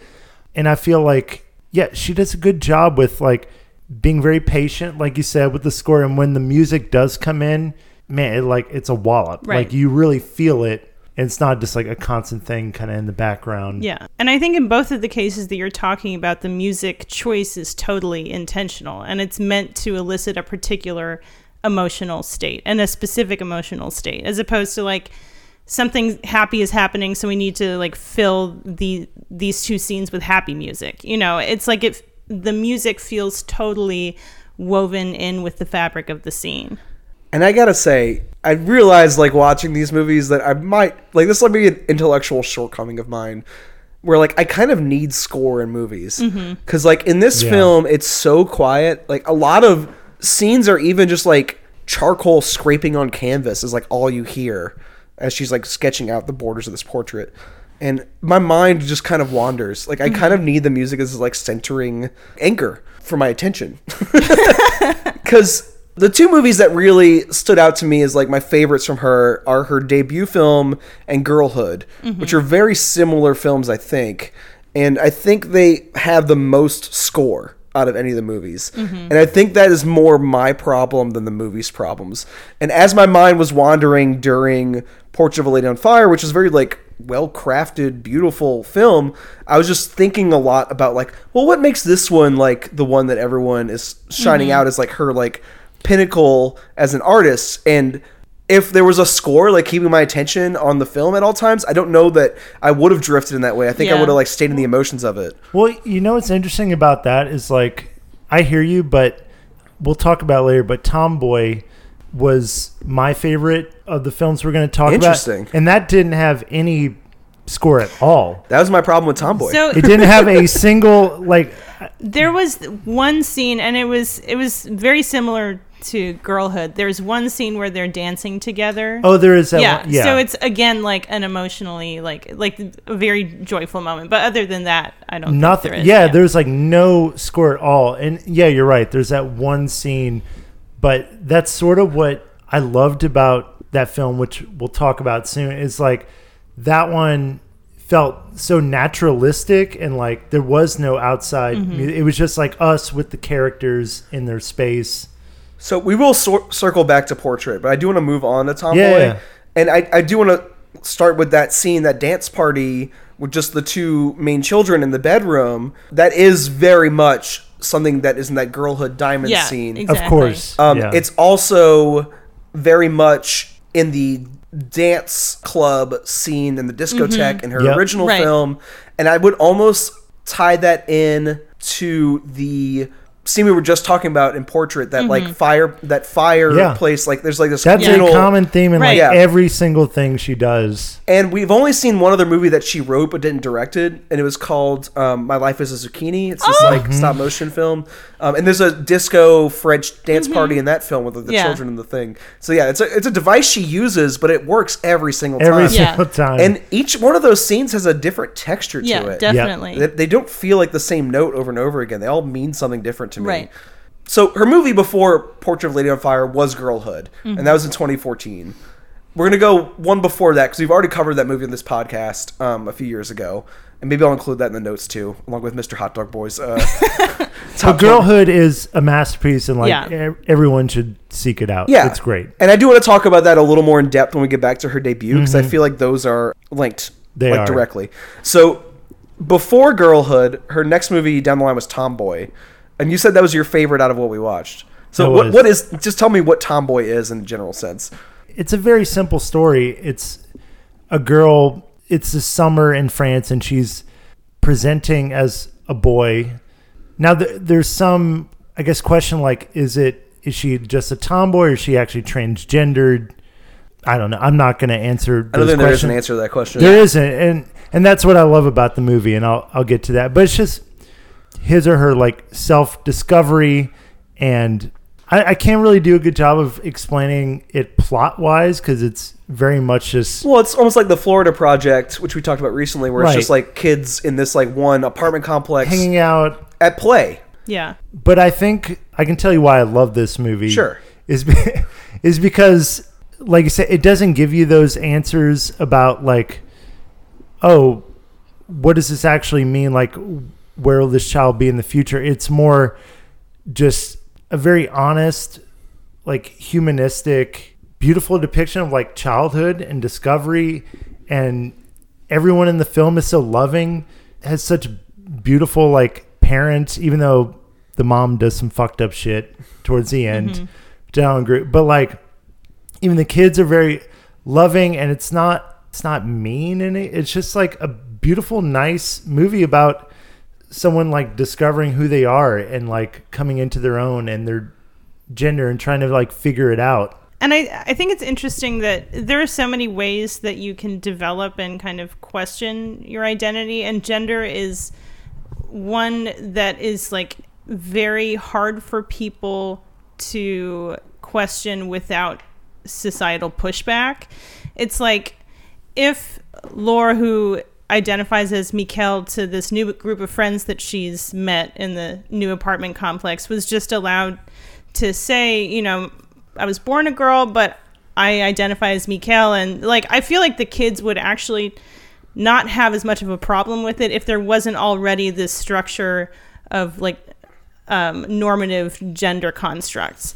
And you can see that too with Mikkel's little sister, who takes Mikkel's new identity in stride. Like, she's actually very intelligent about it. This Mikkel's friend Lisa comes over, and Lisa's asking Mikkel's little sister to see if Mikkel is there, and the little sister kind of gets immediately that Lisa is talking about her sister Lore, and instead of, giving away Mikkel's secret, she says, "Oh, Mikkel's not here right now, you can come back later." And, it doesn't change who Lore is to her. And then there's that later scene with the dinner where she says that she met her new friend Mikkel today. Yeah, exactly. And then they just... It's very sweet. I mean, but that is like the main conflict of the movie is like, when is Mikkel going to be discovered as not who she presents to be? And there's a lot of tension in that too. There's like a lot of scenes where, they're play fighting on,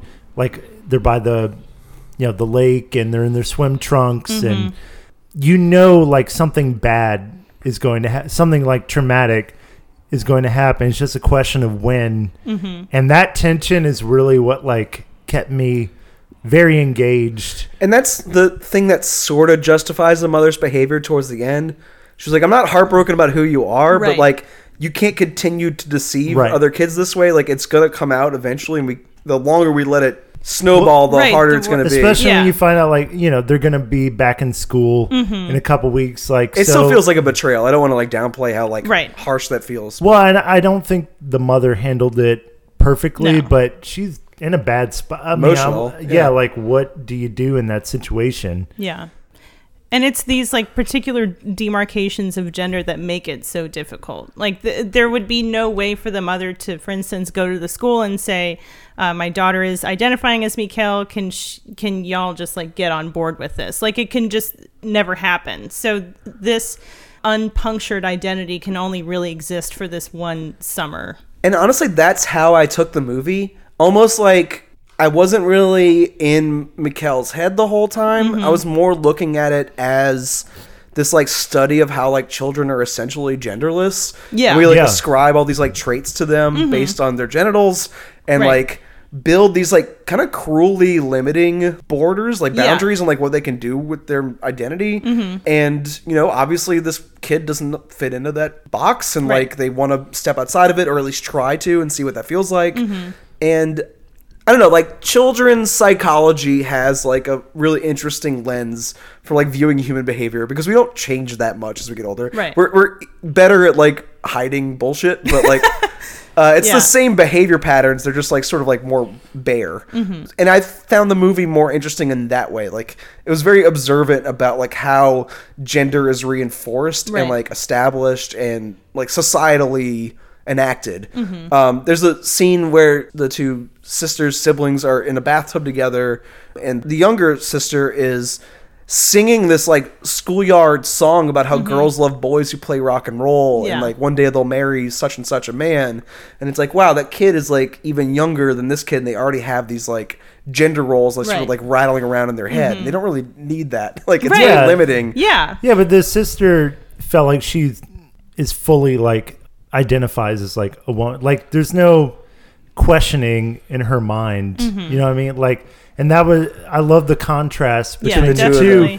Is like, but she's still like, even though she is like kind of very sternly like a female woman, like, she still looks out for her sister, and that, again, like, that's the thing I loved about this movie, was how sweet everyone really was. Like, it could have been a scenario where this like transgender kid has like these really shitty parents that don't understand, and that's not the case. Like, her sister is awesome, her dad is wonderful and loving, her mom, like, a little misguided maybe, but like, it's a very loving family, and even the kids are like...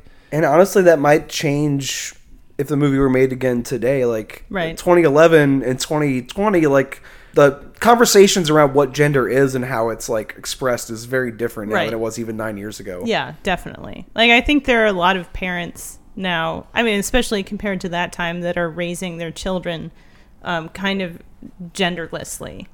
And there's more parents on the reactionary side that are like, care more about those boundaries Gender than they reveal. ever. Yeah. Even the word tomboy, I feel like is not a word we would use very often now. Right. Like, it feels like a different time frame. Yeah. Well, and I love that in the very first like title sequence, it's like tomboy, and then it's the shifting of the blue and the pink inside of tomboy. It's like even that phrase, like what does that even really mean? There's one thing I don't like about the way this movie starts, though. What's that? So we meet Mikkel, and he introduces himself as such to this like other girl in the like apartment complex area, Lisa. Yeah. Which we need to talk about that because we haven't touched on that whole relationship yet. Yeah, which is one of the most interesting aspects of the film. Yeah, but as the story goes on for the first like 15 or 20 minutes, we only know them as Mikkel, and then they have a bath with their sister, and then they stand up and they're nude, and that's the first time we see that they don't have a penis. And that felt like a weird reveal to me. Like, oh, you thought this was a boy the whole time. Like, because we don't hear their name as Lori or Laura until that time. And it almost felt like a delayed like surprise. And that didn't sit well with me, really. Yeah. I just didn't really get the point of like obscuring that. That felt like an kind of old fashioned. It almost felt like this, like you can project whatever you want onto the story. Like it could be a girl posing or a guy, like, the only implication you get is the title. Like, everything else is... Right. Yeah, I honestly, like, the only thing that bothered me about that scene is, like, I don't know how I feel about showing a child's genitals on a film, period. Yeah. Period. Like, I don't know. American and European experiences with nudity are very different. Yeah. Yeah. No, that's probably my own thing, but I was just like, oh, all right, there we go. Hello. Okay. Yeah, that was kind of it feels like a little bit of a bait and switch, like it's supposed to be this like a shocking surprise moment. Yeah. Another thing that this is like a small detail, but so we watched the movie and then I read the like Amazon Prime description of the movie and like the basic synopsis, and it says that they're like, due to a misunderstanding, Mikkel's friends believe that she's a boy, and that's not how I read the movie at all. No, not at all. Yeah, I read it as like Mikkel intentionally identifying as a boy. So I thought that was a really strange choice. Yeah, and the only ambiguity there for me is at the end when they replay their first meeting, they try it over again, and they introduce themselves as Lori this time. Yeah. That's the only like ambiguity there. Like, well, were they doing that as a way to capitulate how people want them to be seen, or is it them actually trying it again without any layer of quote unquote deception? I don't know. Well, that scene is up for debate and kind of puts the whole movie's like interpretation of their identity up for debate. I mean, their relationship with Lisa and Mikkel, I thought was very interesting because I had read something on IndieWire. It was like this movie was listed as like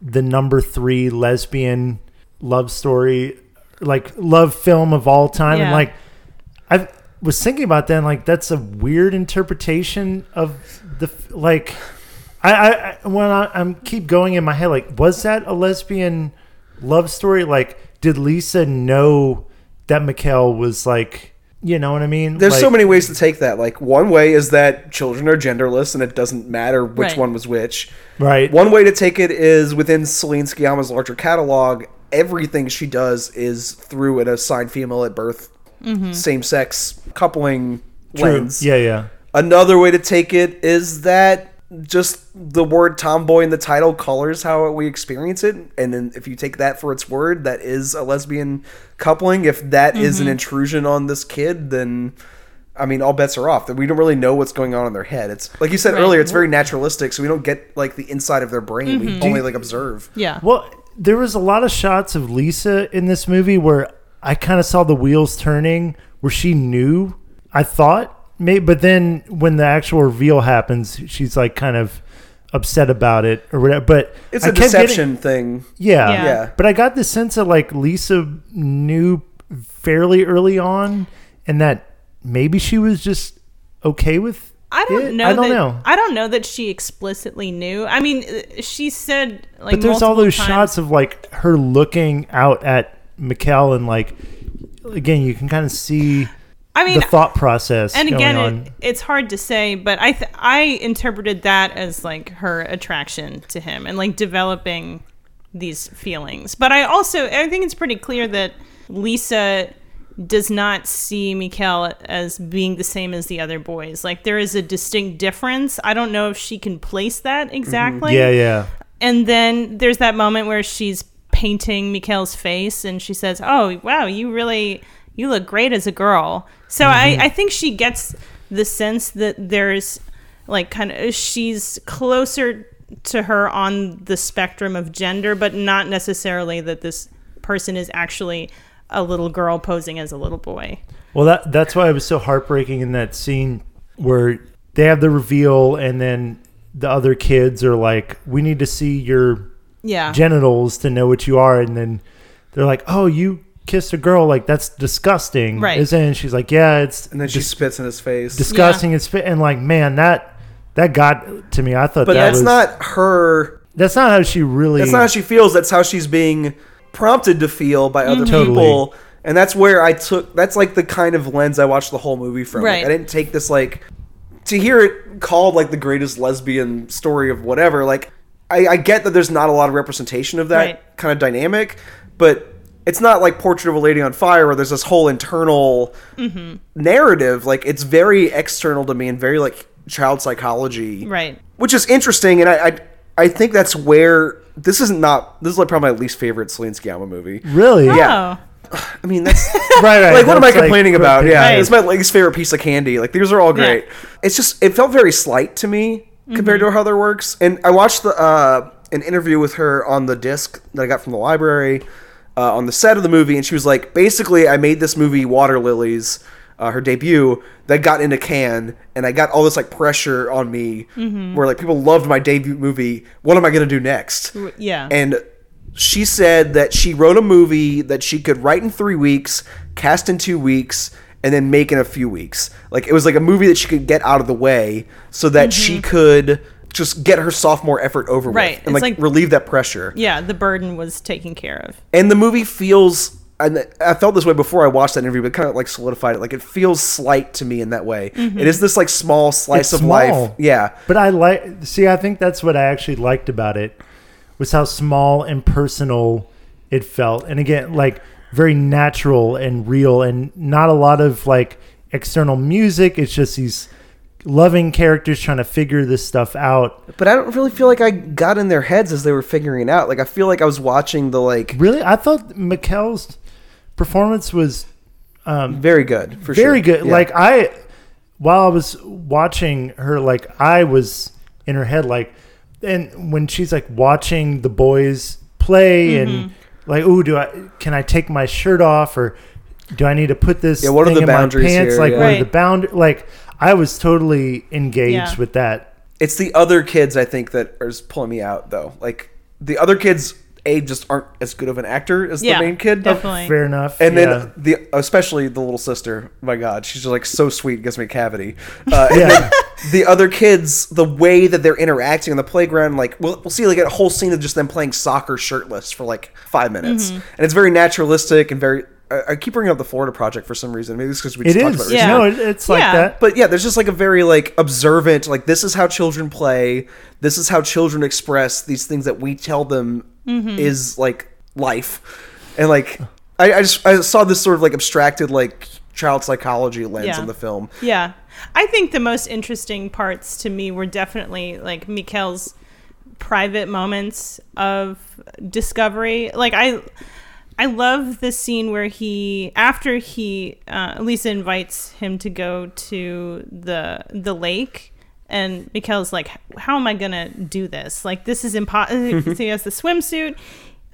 He cuts it off so that he has like these little trunks, and then he tries it on, and it's like obvious that he doesn't have a penis. So then he makes one out of Play-Doh for himself. Like, that process was really interesting to me. It's like, because it's like the kids know kind of what they're supposed to look like, and maybe they don't necessarily know exactly why, but he's just like filling out this outline of what a boy looks like and what he has to do to kind of pass to everybody else. And those like private moments in the mirror, or like modeling the little toy penis, I thought were like very interesting. And I also love movies about the like burgeoning sexuality of children, even though they make me a little uncomfortable because like sexuality totally develops like when you're like super like 5th grade, 4th grade. That's like, where all fetishes come from, is when you're like that age. Yeah. I'm not even joking. Like, right, yeah. exactly.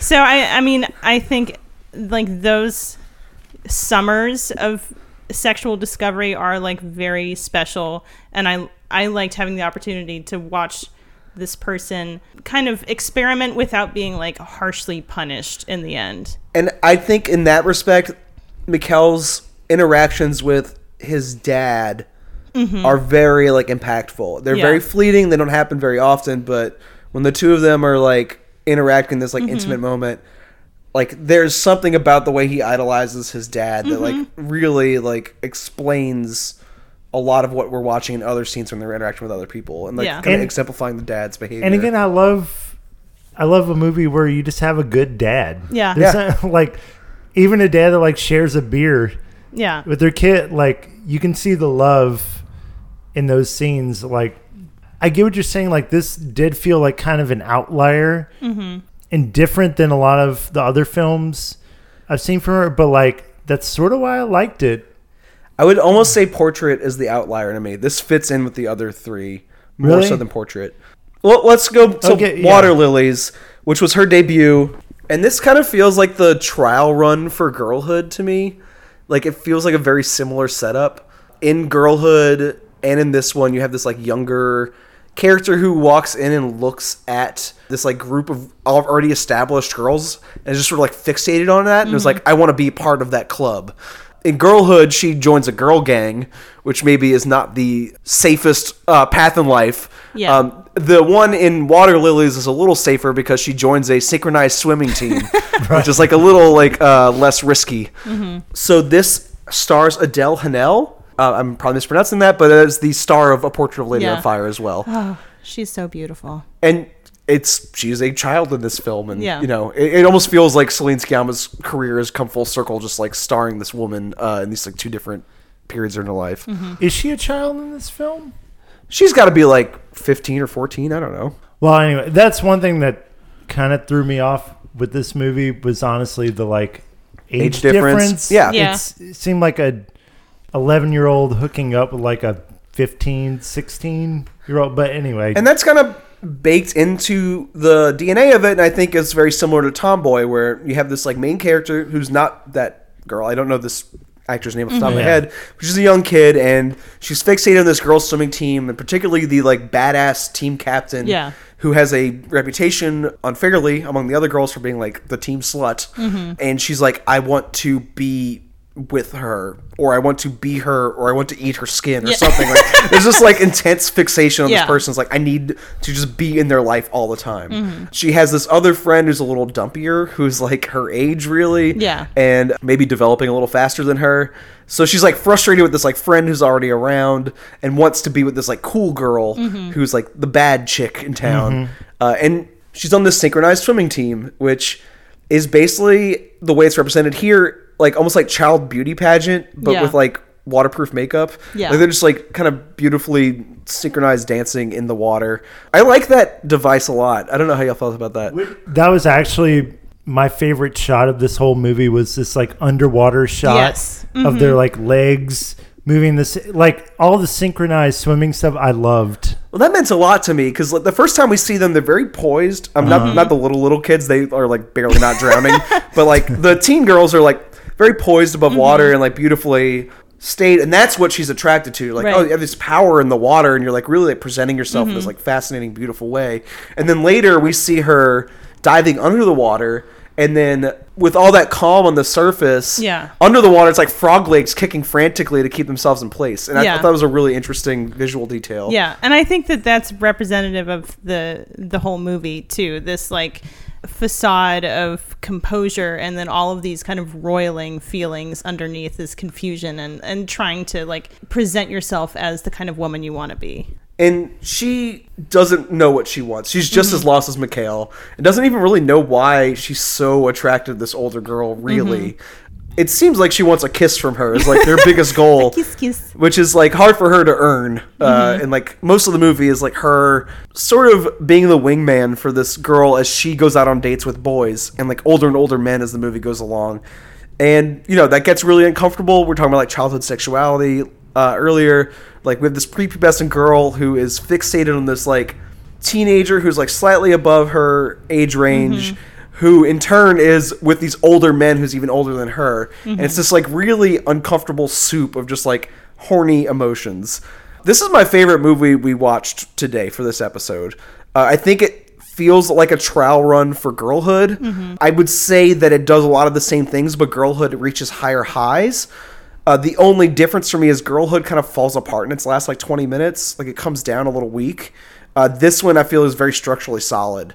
This like unrequited relationship where she's doing these acts of service for this like older girl who may or may not reciprocate her feelings in some way. She at least knows that she's safe and is like willing to like use her. Yeah. And we watch to see how much this younger character is willing to be used before she like calls it quits. It's like, Yeah. I'm not going to let you play with my emotions anymore because I've already gotten out of you what I'm going to get out of this relationship, which basically amounts to a very chaste kiss. Yeah. So the stakes are relatively low, except for in a few instances where older men creep into the frame, which is kind of rare because I feel like a lot of these movies we watch, like men are not really Men a are factor. on the Right. periphery. Which good, I don't really care. Yeah. That's fine. And the men in this movie are like presented as a bunch of horrible ding dongs. They're literally wearing like underwear on their head for Right. like half the movie. But I love that scene though. Like I love that scene. Yeah. it's almost like the Diamonds scene from Girlhood, but it's like just dumb as shit. Like Yeah, totally. these boys that they're like kind of Yeah. societally told to be interested in are basically these like idiot buffoons, and like just watching them jump around and like roughhouse with each other is Right. like very eye-opening, I think. Yeah. By the time it arrives. Yeah. Yeah. Yeah, man, as far as like the trial run for Girlhood, I kind of agree because in this movie compared to Tomboy, like the music adds a lot to it. Like there's that synthy undercurrent throughout everything we're watching. Oh, I need that.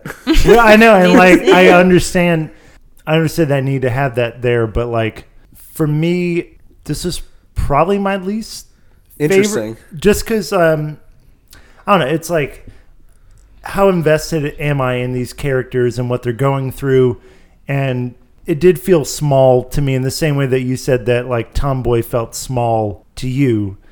Aesthetically, it was very pleasing. Again, with the shots of like them in the water and the music, like the synthy score and some of the slow-mo stuff. But ultimately, like I don't know if I really got invested in these characters as much as I did in like Tomboy and A Portrait of a Lady on Fire. See, I'm very much the opposite. Like I was so into this kid's journey, like the way that she didn't know why she was. Remember me the fits too on top of Girlhood. It did, Yeah, yeah. definitely. Just like the that came instant up. she saw this person was like, I need to be that or be with that or to be a part of that.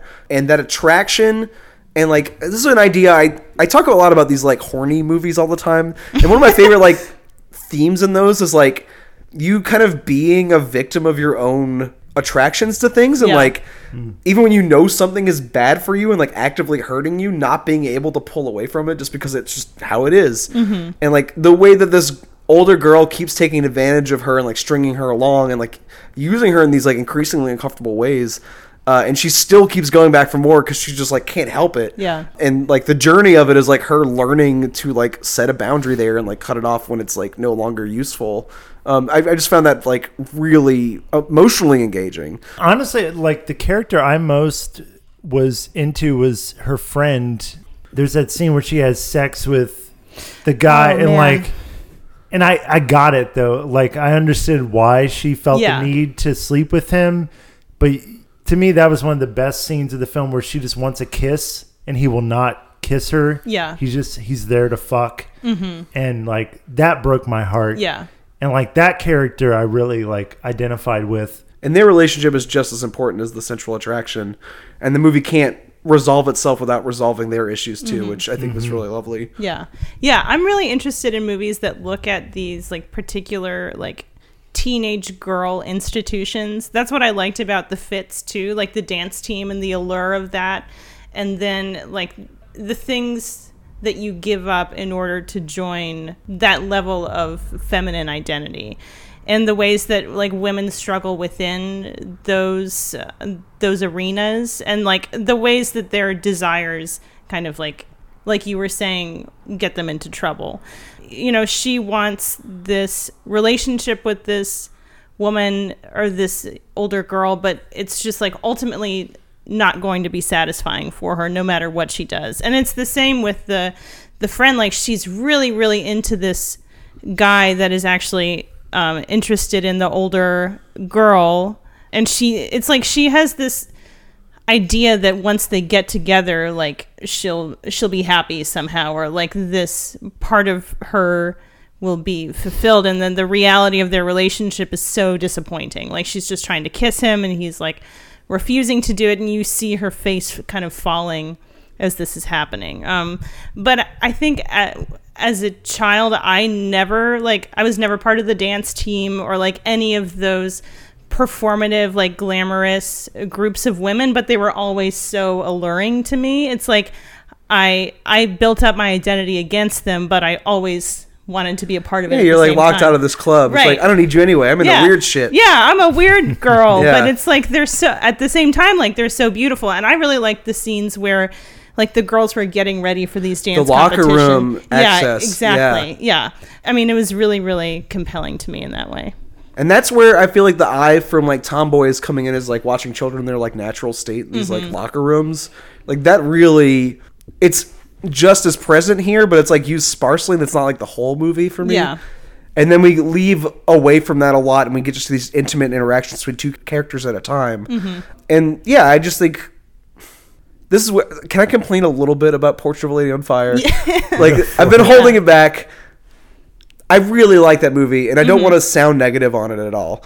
But when I'm watching it, I'm like, this is the movie everyone's sort of like championing as like her announcement as like this important director. Like all these other movies that she's made are like, you know, training up for the big day for her to deliver this wallop. Well, Girlhood was great. the masterpiece, in my opinion. But anyway, go on. And yeah, I'm thinking about Girlhood and Water Lilies, which are my favorite two films from her while I'm watching that. And I'm like, well, what separates Portrait of a Lady on Fire from these like two earlier films that I think are like slightly better to me personally? And I've recognized that some of that is the absence of a score in that film. That's just a personal like failing on my part as an audience. That has nothing to do with the movie or anything else. But also, I just feel like there's this automatic prestige that comes from it being this like quietly patient film that's set during a costume drama like period piece. It's set in this like earlier time, and it's sort of erasing in a way the things that make Céline Sciamma special as a director. It's like these like already established criteria we've come up with for like what makes an important art movie. And it's reminding me a lot of Todd Haynes' films Carol and Far From Heaven, which get similar accolades for being like his highest works, and I feel like they're his least distinct as a filmmaker. And those two movies in particular, the same as Portrait of a Lady on Fire, where it's like these quietly expressed, a lot of it's queer desire or like across like interracial lines. It's these quietly expressed modes of like adoration, where I feel like the same tools were used in Water Lilies and Girlhood, but they happen to be movies that feature Rihanna dance parties or like trips to McDonald's. Right. And like automatically that like sort of like cuts them out of the conversation of being these important artistic works. Where like personally, where I'm coming from, like my experience with films is I'm more attracted to that modernism and that like we can find this like heightened artistic lens in the modern world and our experience with the way things are now. I'm with you. Like with Girlhood, it's like a group of black underprivileged girls like singing Rihanna in a hotel room is like high art. Exactly. Like I feel that shit to my core. Like I'm with you. Like Portrait of a Lady on Fire is like it's sort of this like self-important sort of art piece, but do I feel it like in my bones as much as I did like that anything in Girlhood? Like no, probably not. Well, the release of it is all at the very last minute, so it's hard to say that as a whole, because I feel like the last few minutes is like really when all the kind of avalanches onto you. But I even fell more in like Tomboy. Like I would say Tomboy and Girlhood are my two favorite from her, and then everything else kind of falls by the wayside. But not falls by the wayside, but those are my two favorite from her. Yeah, I think I would agree with that as well. I mean, I really, really loved Portrait of a Lady on Fire, and I appreciated especially like the middle to the end. Basically, as soon as the mother leaves and says, okay, you have these 6 days to do this. I mean, I just thought it was the community that they built together outside of the confines of society, like just quietly enjoying their time with each other and with the housekeeper, and like, you know, honoring the experience of women, painting these scenes of an abortion. I mean, I thought that those were really special, but I agree that like there's just something that is kind of compelling to me about focusing artistic attention on these things that are seen as like trashy or low art, like seeing that each human experience has artistic significance, and it doesn't have to be these like, you know, like a wealthy woman being painted by this famous painter. Yeah, like the biggest heartbreaking scene for me in Water Lilies, and there's a few that are really, really big, but one of the biggest heartbreakers is directly following a character arguing about whether or not they can order a Happy Meal, if they're like too old to order a Happy Meal at a McDonald's. And like I just feel like if we remove that from her work, it's almost unfair to say this, because if you view Portrait of a Lady on Fire with her larger catalog, there's a lot of overlap that we've already talked about, like her use of music and her like sort of femme inner worlds and her like lesbianism, like that lens, like that all is in all of these movies in one way or another, sometimes stronger than others. But removing her work to this like older time frame, I really do feel like removes what makes her specifically interesting. Yeah. Like, if you showed me that movie, I don't know that I would have guessed she had made it without the credits. Right. Yeah. And yeah, I just think that she does very distinct work in these other things. And I don't want to like, I just think it's worth questioning whether or not like that is a legitimate way to view her art. Like it's automatically more important in that context. Right. Or if like it's okay for her to like continue to look at how kids now interact with pop culture and things like that. I think that's just as worthy of like artistic elevation, like you were just saying. Yeah. And I hope that she continues to do that. Yeah. I think one thing about Girlhood is that it's the only film of hers that isn't centered around like white children, like white French children. So I feel like it was a departure in that way. And then this Portrait of a Lady on Fire felt, like you said, totally different from her other three films. Like it was outside of like a child context, and it was also like in the 1770s. So I hope that is a sign of her like exploring outside of the maybe just like the white child lens, but without like moving in a direction towards like more mainstream art pieces. I think the thing that I love about her is, again, like the eroticism of her art. And like I love the eroticism of like McDonald's as opposed to like the eroticism of like this 18th century. And like painting gel on a girl's hair like right before she's going in the water. Yeah. I like those like synchronized swimming routines too, because like it feels like a low rent 2000s indie film version of like Busby Berkeley like musicals. Those like big stage pieces with all the beautiful women like synchronized swimming. And this is like the community pool version of that. And I just like that as like a entertainment value, like on the cheap vibe. Like watching those children perform is visually fascinating, just as much so as those big Busby Berkeley pieces, but she did it for like 1% of the cost. Right.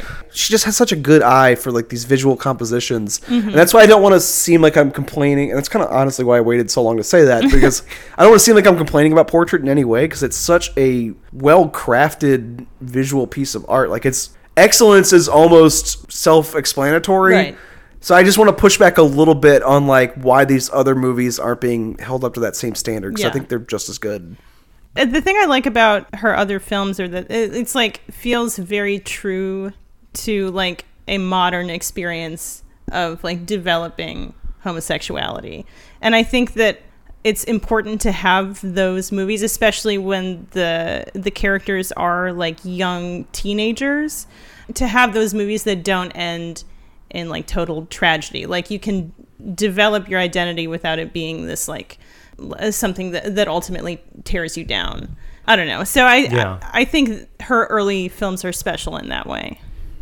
Yeah, they feel like true and honest and real, and not like she's pulling the strings to tell you a good story or whatever. It's just like real. Observant. Yeah. Well, did you have a favorite out of these? I know James and I were kind of fixated on Girlhood and, Tomboy and Water Lilies. I think Water Lilies would probably be my favorite. And I think, honestly, that Portrait of a Lady would be my second favorite. I really loved Girlhood, but I felt, too, that, like, the last act really, like, kind took of ravels. me out. Yeah, so I just can't put it in my top for that reason. But I love Portrait of a Lady on Fire, maybe also because I hadn't seen her other films besides Girlhood. I liked kind of the investigation of, like, women as a like an economic kind of resource, and this like tiny utopia that they create together that can only last for so long. So I think that would be second favorite. Water Lilies is my favorite. Yeah, there's that one image of like domesticity where like one of them's chopping up food and the other one's like making tea. And yeah, God, the biggest mushrooms I've ever seen in my life. yeah, there's like that could be like an oil painting right there, Yeah. like that study. Yeah, it's very beautiful. And Yeah. this woman makes fantastic films. They're all very good. If you said any of them were your favorite, I wouldn't balk at you. Like, they're all great. Yeah. Well, it is Mardi Gras time. Come see Crew Divine in the Quarter on Mardi Gras Day. And if not, just go to our website and look at Crew Divine's tab at the top if you want to see pictures of us dressed basically like drag clowns in the Quarter. And we'll be back in a couple weeks with an episode about cross-dressing women. So not that far away from what we're already talking about. Wait, about cross-dressing women? Yeah, like women dressed as men. How many are there? How many movies? Way more than we're going to cover. We're just going to do 3 because that's how this podcast works. Okay. I'm not a part of this. Yeah. So I will listen. I will say we're doing 1 drama and 2 comedies. That makes that clears it up in any way. Nope. And check out Mr. Hot Dog Boy's favorite movies of the decade. Yes. Which is listed in the notes for this episode. So good. See you in a couple weeks, everybody. Bye.